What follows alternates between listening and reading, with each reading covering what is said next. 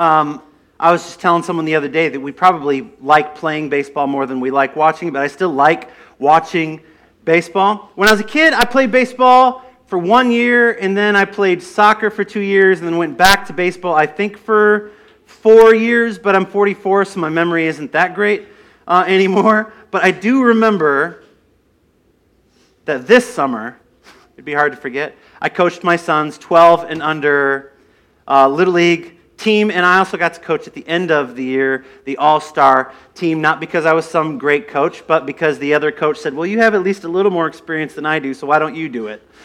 And so that was how I became the all-star coach.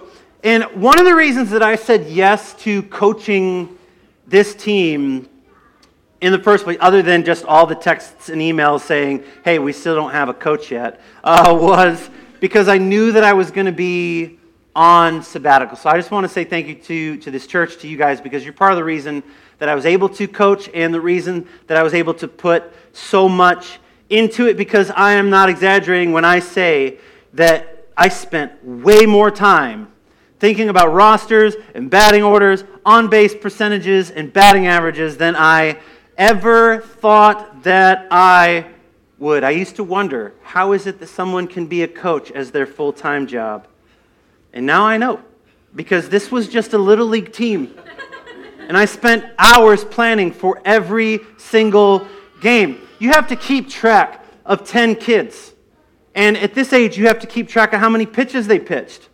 Because there's health protocols, like, oh, if they pitch this many pitches, they can't pitch the next day, or for this many days. You have to keep track of all that. You have to keep track of how many times they were up to bat. You have to keep track of how many innings they played. And then you have to keep track of their stats if you actually want to start shaping that lineup in a way that helps the team get to a place where they might win games and, puts their best abilities forward. And then you have to keep 20 parents in the loop.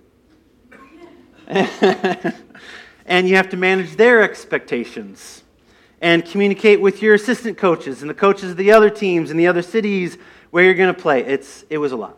So along the way, what I did was, not necessarily on purpose, but I found myself going, okay, these are my rules for coaching. These are the basic ideas. These are the things that I have to do. These are the things that I care about.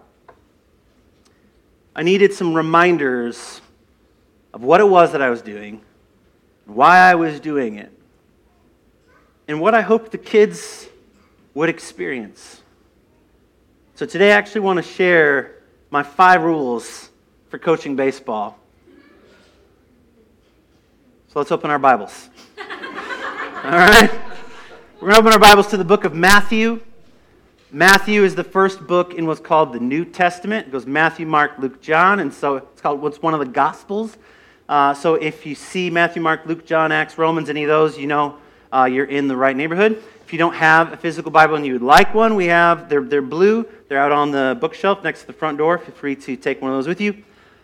Otherwise, just download a digital Bible from one of the app stores, okay? So Matthew 19, and we're going to be 13 and 14. And if you would stand with me as you are willing or able, as we read the Scriptures. It says this, Matthew 19, 13, 14. Then people brought little children to Jesus for him to place his hands on them and pray for them. But the disciples rebuked them. Jesus said, let the little children come to me and do not hinder them. For the kingdom of heaven belongs to such as these. When he had placed his hands on them, then he went on from there. Let's pray. Father God, we thank you for the Scriptures. We thank you for your Son, Jesus, what he taught, what he did. Thank you that we can read about it and learn from it today. Whatever you have for us to learn, I pray that it would stick, that it would become a part of the framework of our faith, that our faith would become stronger, that we would be more like your Son, Jesus. Amen. Thanks, y'all. You can have a seat. All right, so this isn't one of my baseball rules, but it should just kind of go without saying that kids are really important to Jesus, okay? And I'm just going to give like a little disclaimer right up here at the front that I have Kleenex down here because I cried so many times when I was writing this sermon. And so just be prepared. Men are allowed to cry. And many of you that know me have seen it many times, but I feel like this is one of those important ones. There are things that we need to understand. And the first thing, that first baseline, is just that kids are really important to Jesus. I coached baseball for the kids, not just my kid. Does that make sense? And I don't think that any coach should coach a team if it's only for their kid. I had to care about all the kids, or I wasn't going to be a good coach, period. And here at church, that's the primary reason that we've always had Treehouse for our kids during the school year. Because kids matter to Jesus. Kids matter to Jesus. He really, really likes them. One of the best things that a kid can get at a church is an age-appropriate Bible lesson with other kids their age. And so we've just always offered that during the school year to our kids. So I'm happy to announce that, as always, Treehouse will be back in mid-September. A round of applause? Yes? And I'm thinking maybe for the first time in a number of years, it's gonna have just a different feel, because we've gotten past a lot of challenges in our society. But we are going to be making a change that we hope will translate into even more kids getting to experience Treehouse. The first 5.5 years of this church, some of you have been here as far back as that. Treehouse happened at the same time as this service, because we used to meet at Rock Island High School, okay? Some of us are having flashbacks. It's fine. We used to meet at Rock Island High School, so the kids were in the library while the adults were in the little theater. And then when we moved here in January of 2019, we kept it that way for a little time, but we had all this space. We didn't have the same time restraints that we had when we're loading and unloading everything into a school, and so we split it up. We put Treehouse at 9:30 and decided to have all the kids in here for the whole service at 10:30. And I've actually really enjoyed that. I regularly tell parents when they think their kid is being loud, not nearly as loud as you think they are. It's all just part of it. It's all good. We thought when we made that change, when we split it to 9:30 and 10:30, the truth is that we thought we would see an attendance drop in Treehouse, just because we're asking people to come earlier, and that's difficult sometimes, and we did. But we were hoping that the extra time would actually be a benefit to the kids, but we also figured that people would eventually just get used to it, and then kind of the numbers would go back to where they would, and then the world completely changed. We were only 5 months into the change when the world just went absolutely crazy. And so then, starting in 2020, we just didn't have consistent Treehouse for the longest time, for something like a year and a half. And when we did bring it back on Sunday mornings, instead of 18-ish kids when we were at Rocky and 12-ish kids when we had changed the time, now it was just a few kids. And we always say, you can go check the tape. We always say, anytime we make a big change, that if it doesn't work, we'll try something else.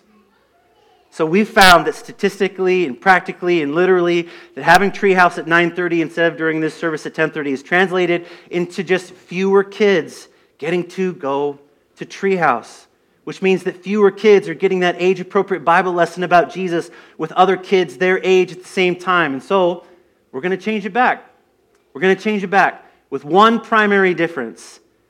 If you're a parent or a guardian bringing your kids, they will start in here with us at 10:30, just like they do right now. They will worship with us. They will say our weekly prayers with us. And then during the 2 minutes for one question, as they're telling each other what their answer is, they'll end up going into Treehouse. So while we are having our age-appropriate sermon, they can have their age-appropriate lesson as well. And I know that that's a big change. But the honest-to-God truth is that we're doing it just to give more kids a chance to have that age-appropriate lesson. We want kids to be able to climb into God's great story. We want to give them the best options that we can. It's not required, of course. Keep your kids in here. I love your kids in here. It's completely fine. It's not required at all. But we do also recognize that means that some teachers will miss the sermon a couple times a month. But you will have gotten to worship with everyone. And if we have a big team, wink, wink, if we have a big team, no one will have to serve all that often, and so you will not have to miss my amazing sermons and Chris's amazing sermons and Jen's amazing sermons. We know how great they are. No one wants to miss any of them. And I'm going to make this commitment that if Treehouse needs another team member, I'll be on that team. I'll be on your team, Robin. Because there's almost always a Sunday every month, one Sunday, where I'm not the one preaching. So I'll lead songs, and I'll put my guitar down, and then I'll answer 2 minutes for one question, then I'll go and I'll serve the kids. Because that matters. Because they're important. And them getting this is just one more way that we're trying to help them grow up into who God wants them to be. So let's just give them the best chance of that we possibly can, because kids matter to Jesus. Now, we also plan on having nursery, so we're going to be building that team up, and coffee hour in the shed is going to happen at 10 to 10:30, so hour is more like in quotes now. It's just only 30 minutes, but it'll be great. It's going to be great, okay? So, now, that is all intentional part of my sermon. It was all written down. It wasn't an aside. It is intentionally in here, but you're all probably going, that has nothing to do with baseball, Greg. I thought you were going to tell us your 5 rules of baseball, and you all seem very eager to find out what those were. So repeat after me. When I say rule 1, and then I'll say what the rule is, you just say the rule, okay? Okay, rule 1, have fun. Have fun. Rule 2, my bad, move on. My bad, move on. Number 3, every position is important. Every position is important. Rule number 4, baseball is magic. Baseball is magic. And rule number 5, keep playing. All right, so I'm going to go back through those and explain these, okay? So first, have fun. Baseball is not worth playing if it's not fun. Period. I'm talking about at any age level. I'm talking about little kids playing Little League. I'm talking about people with multi-million-dollar contracts as adults. It is not worth playing if it is not fun. It is a sport. It is a sport. It is meant to be fun. And let me be clear. If kids are not having fun, it's not their fault. Can I get an amen? A couple of mm-hms from the back. The adults have to make it a priority to let kids have fun. And I say let on purpose. Because left to their own devices, most kids are just going to have fun playing baseball. Left to their own devices, most kids are just going to have fun doing whatever it is that they're doing. Years ago, I knew a kid that was on a travel ball team, and they quit after one season because of the adults. Parents would be in the stands yelling at the kids like they were professionals. Throw the ball! Throw the ball! Run faster! You have to swing harder! I don't know why. Maybe they were trying to live vicariously through their kids. Maybe they were trying to relive the glory days, or maybe they were just trying to push their kid to be better than they ever would. But at that age, it is not fun when adults don't let them have fun. And if it's not fun, it is not worth it. When adults are involved in anything that is meant for kids, the adults have to be the ones that are intentional about keeping it fun. I coached the All-Star team in our third and final game. Instead of having them do a bunch of drills, what I did was I just let them play wiffle ball before the game. I could have had them do a bunch of skill drills. I could have had them kneeling on one knee. I could have had them doing extra ground balls or pop flies. Would those drills have made the difference between winning and losing that particular game? No. They needed to have fun in a moment that felt important. Wow, this is so important. They needed to be reminded that the number one reason that they were there was to have fun. So rule 1, have fun. Rule 2, my bad, move on. In baseball, you have to get really good at moving past your last mistake. Because what was rule number 1? Have fun. And baseball isn't fun if you're being too hard on yourself. It just isn't. Maybe you're playing third base and the ball gets hit at you like a rope. And you make a bad play, you bobble the ball, you make a bad throw to first base. That kid, now he's on second base. They got someone in scoring position. You can't dwell on the last play. You have to be willing to say, my bad, move on. Because in 10 seconds, the next kid is going to be up to bat. And the ball might come to you again. And if you are still sulking about what happened on the last play, then the chances of you making a good play this time are diminished. You have to get really good at saying, my bad, move on. Third, every position is important. Here's the truth. Not every kid wants to play shortstop. Some of you don't know what shortstop is. It's an important spot. It's fine. It's an important spot. Not every kid wants to play that spot, but here's the truth whether they admit it or not. Every parent wants their kid to play shortstop. Because shortstop has this perception like it's the most important spot on the field. Even the parents that say they're fine with their kid playing anywhere, I'm good, whatever's best for the team. Deep down, they want their kid to play shortstop, or at the very least, they want the coach to put their kid in the infield. But every position is important, especially when you get to 12U, 12 and under. Because 10, 11, and 12-year-olds are starting to hit the ball into the outfield way more than they were in the 8, 9, and 10-year-old league. Some of these kids are hitting home runs, y'all. In our last All-Star game, at the end of the season, one of the kids on that team hit a home run over the fence. The team that ended up winning the local tournament, in the last inning, they hit 3 home runs over the fence. They're all 12 and under. But here's the thing. This past season, we saw plenty of home runs where the kid just hit the ball into the outfield and it got past a player. And the kid was fast enough to run all the way around the bases. Every position is important. If the kid in the outfield can't catch or at least cut off a line drive, then the other team scores extra runs. That's what I told my team all year long. If you are in the outfield, it is not because it's unimportant. It's because I need you to cut off that ball. It's because I need you to catch that ball. I need you to be the one that keeps them from scoring those extra runs. And not only every position is important, but every player is important. This regular season that I coached this summer, sponsored by Cool Beans, by the way.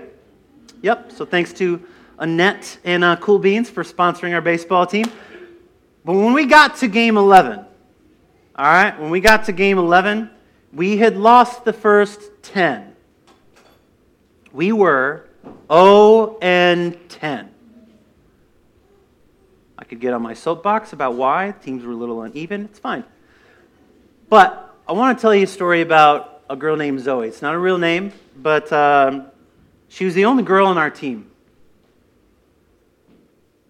And at our first practice, it seemed pretty obvious to me that Zoe definitely did not want to be there.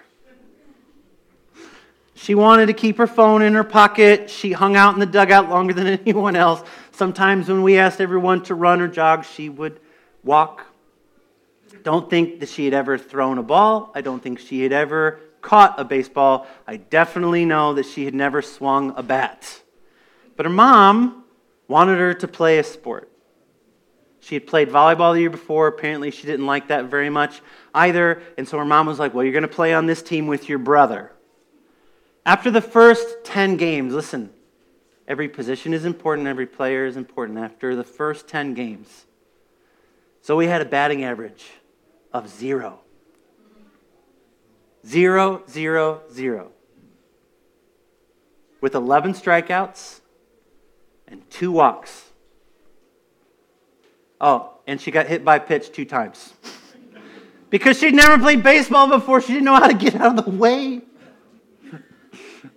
Now, by the time that we got to our 11th game, I was starting to feel like as a coach, like I was finally getting some things right. Like the lineup was starting to make sense because I knew some of the stats these kids had, that I just wasn't making it up. I was looking at what they had done and I was shaping the order that they should bat in. And we were getting closer to winning games. So game 11, in the last inning, we were tied with 2 outs and the winning run was standing on third base. All we needed was a base hit to win this game. And you know who was up to bat? Zoe. So she watched a couple pitches. She swung at a couple pitches and missed.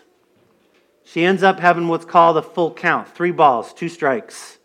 You only get 4 balls or 3 strikes. So she was either going to get a walk or she was going to strike out or maybe she was going to get hit. We were 1 strike away from losing, 1 ball away from the next batter that was a little better of a batter to come back at the top of the order, or 1 hit away from a win with the person up to bat that had never gotten a hit. So now I'm praying. You know, they say no crying in baseball. There's definitely crying in baseball. And I'll tell you right now, there's a lot of praying in baseball. A lot of coaches standing on first base going, please, Lord Jesus, I will go to church this Sunday if you let this kid get a hit. Please, Lord Jesus. So I'm standing on first base because I'm the first base coach because I like to be there to encourage the kids when they get there. And I am like, legit. It's our 11th game. I'm like, Jesus, please. I mean, I'm not sure this is how it works, but please, just please help her. Just help her. Help her get trip the pitcher, make him throw a ball. I don't know. Just let this kid get on base. Now, everything is in slow motion. The pitcher winds up, pitching the ball. I see Zoe starting to swing the bat. And she makes contact. And so I'm on first base. I'm like, go, go, go. Everything's in slow motion. She starts to run. The runner on third base starts running home, trying to score. And then the ball gets past the other team. She makes it to first base safe.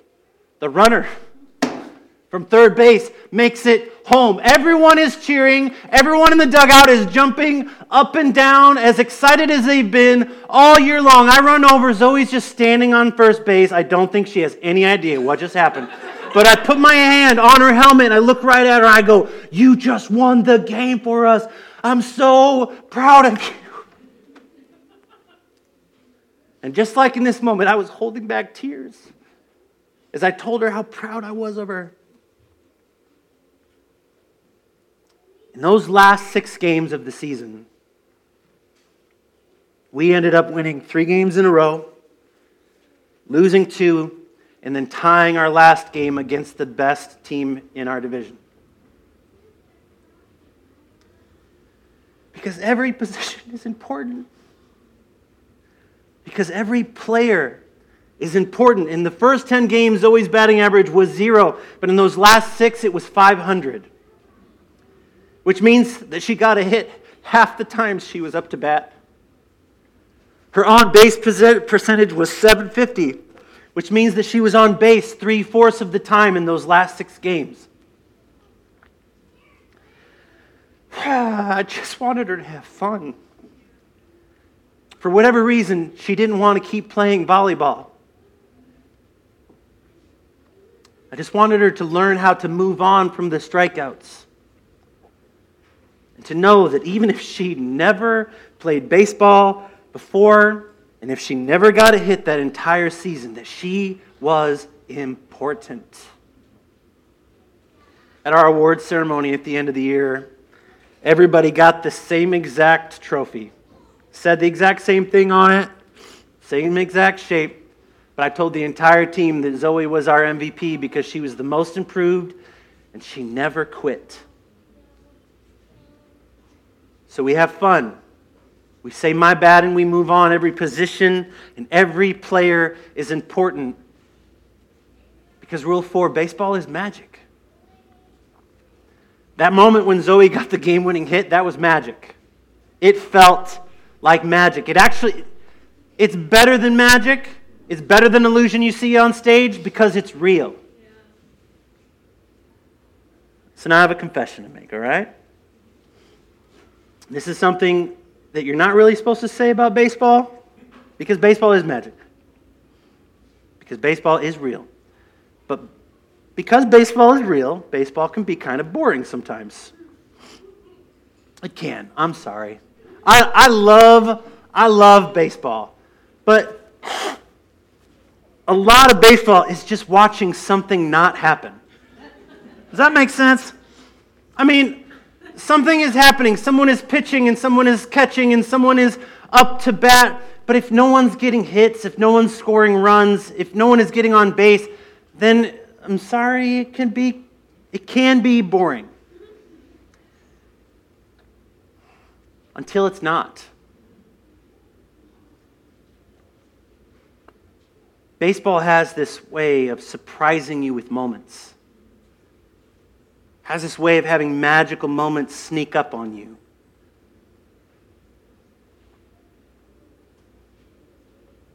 Has these moments that are both exciting and sometimes scary. Moments that are triumphant and heartbreaking. And it's the boring, it is the mundane that actually leads to the magic. I want to show you what I'm talking about. I got a little video I want to show you. This just happened, this video we're going to show, this just happened this week at the Little League World Series. Don't worry, everyone's okay, all right? But watch this video. Oh, look out.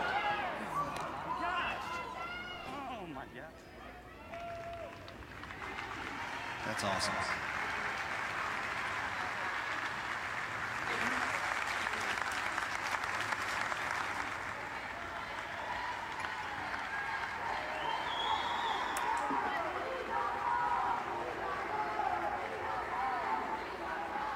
Wow, that is a tough kid right there. Hey, Judge, he hit his helmet.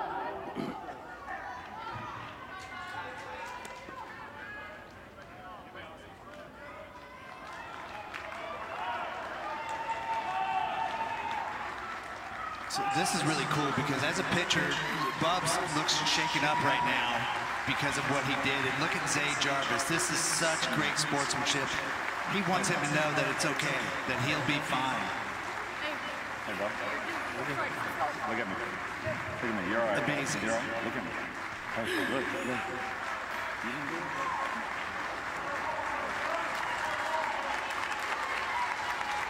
What a stud right there. Zay Jarvis.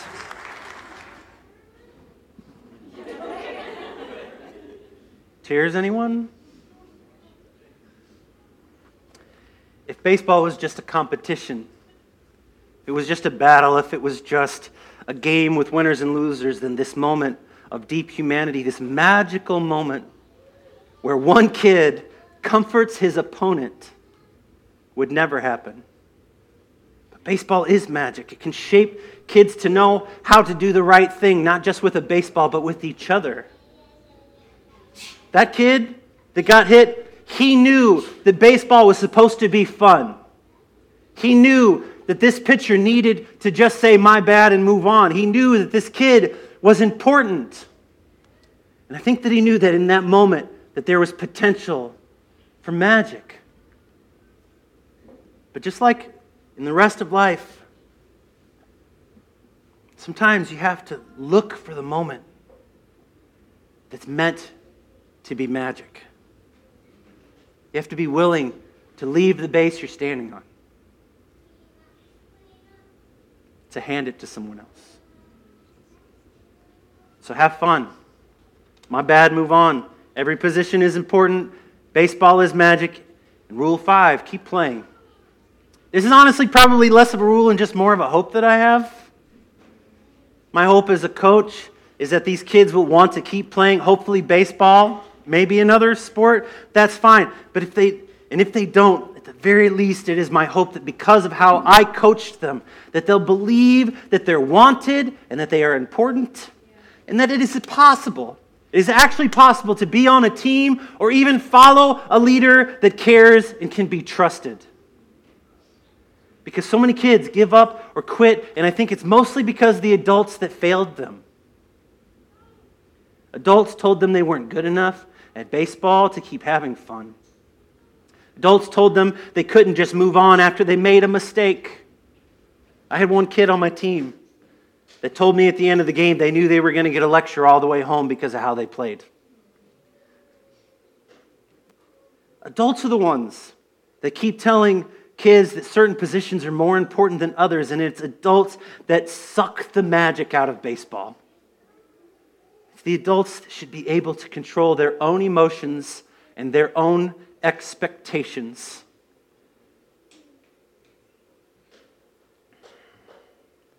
Because if they won't,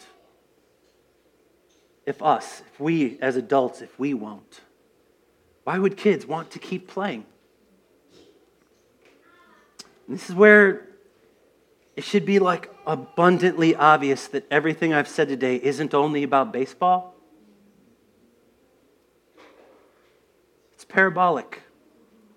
It's a metaphor for this church. It's a metaphor for Christianity, for our own kids, for the kids in our community that need to know Jesus. Because whether our kids have fun and learn to move on, whether they feel important or see magical moments, whether they feel like they can keep believing, has a lot to do with us and how we coach them, how we disciple them.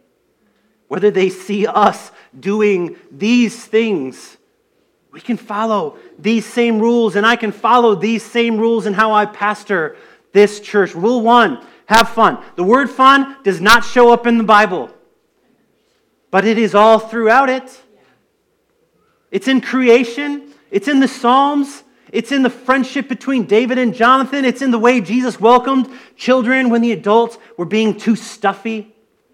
Following Jesus should be fun, especially for kids, because we all know this. A lot of life does end up being hard. But fun is age appropriate, no matter how old you are. Years ago, I heard someone telling kids to stop climbing on the chairs at the church that I was at. And so I pulled the adult aside and corrected the adult. Kids should run in church with their parents' permission. Kids should climb in church. Kids should not be punished and made to pay for things they accidentally broke in a church. Because kids need to have fun, not the existential threat of something being wrong. And I think adults, we need to learn again how to have fun in church. 2, my bad, move on.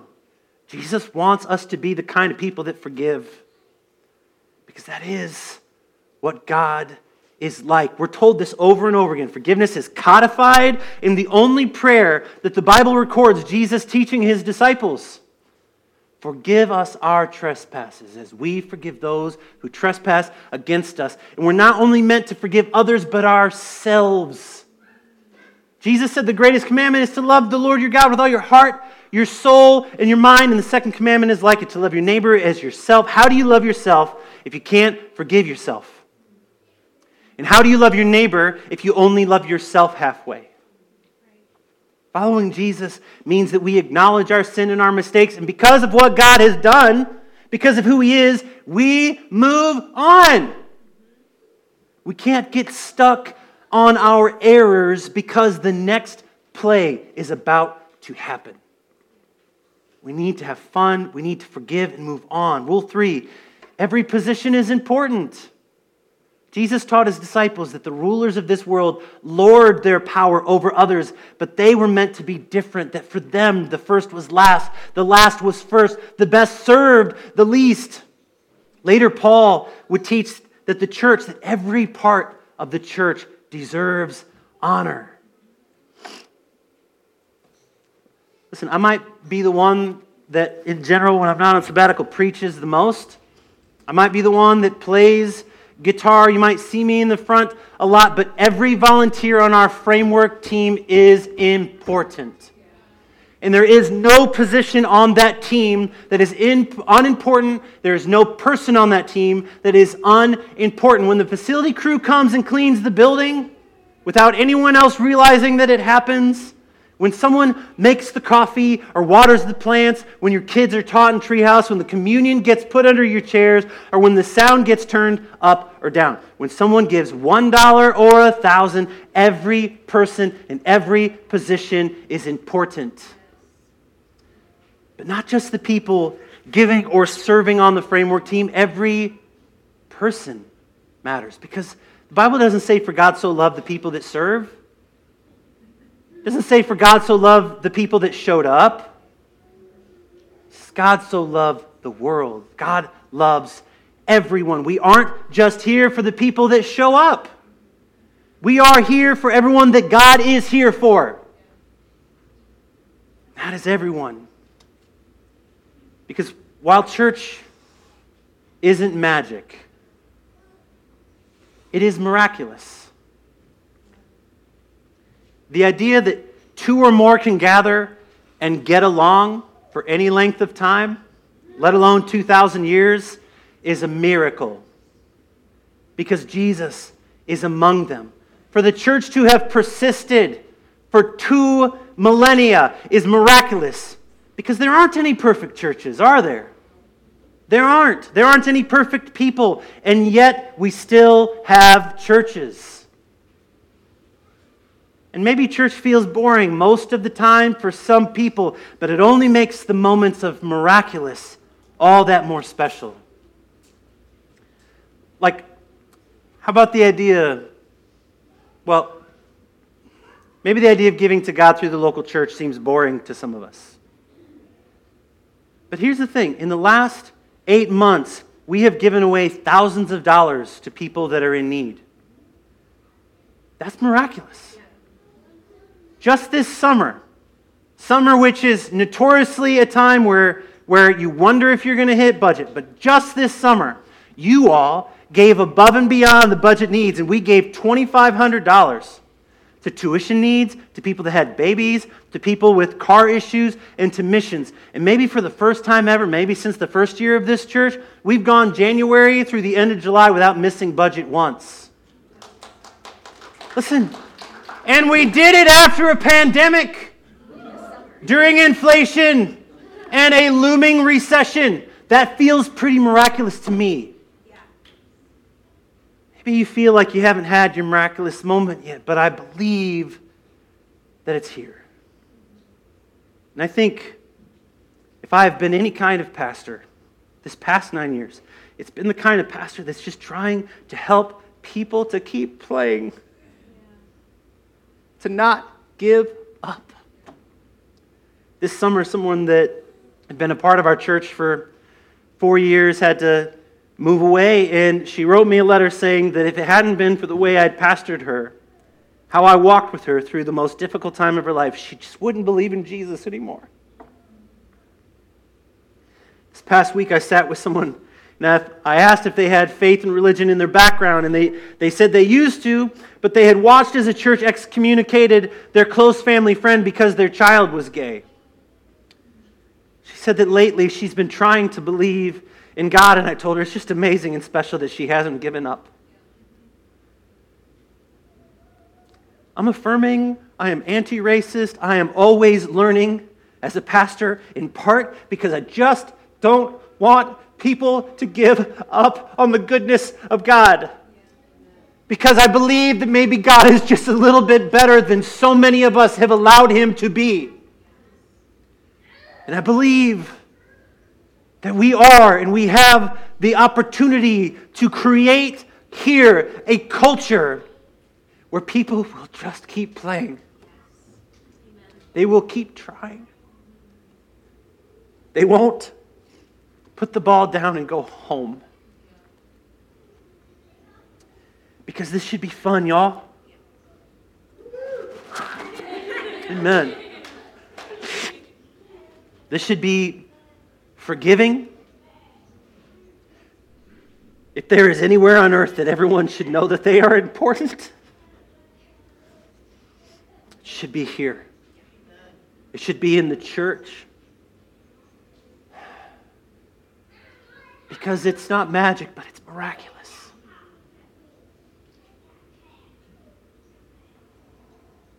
But let me say this as I close. Even if only a couple of those things happen at any one time, maybe that will be enough to help them keep playing. We won't be perfect all the time. As a church, we won't hit every base. Maybe we can help people keep playing, to keep believing, to keep looking, because Jesus never stops looking for them. Amen? Let's pray. Father God, we thank you for your word. And I thank you for baseball. I thank you for all the games, all the sports, all the silly ways that we come up with to spend our time. And I think that you can even teach us something through those. Help us to love you, to follow you, to trust you, to have fun, to forgive, to really treat everyone like they're important, to look for the miracles, and keep playing. In the name of Jesus, amen.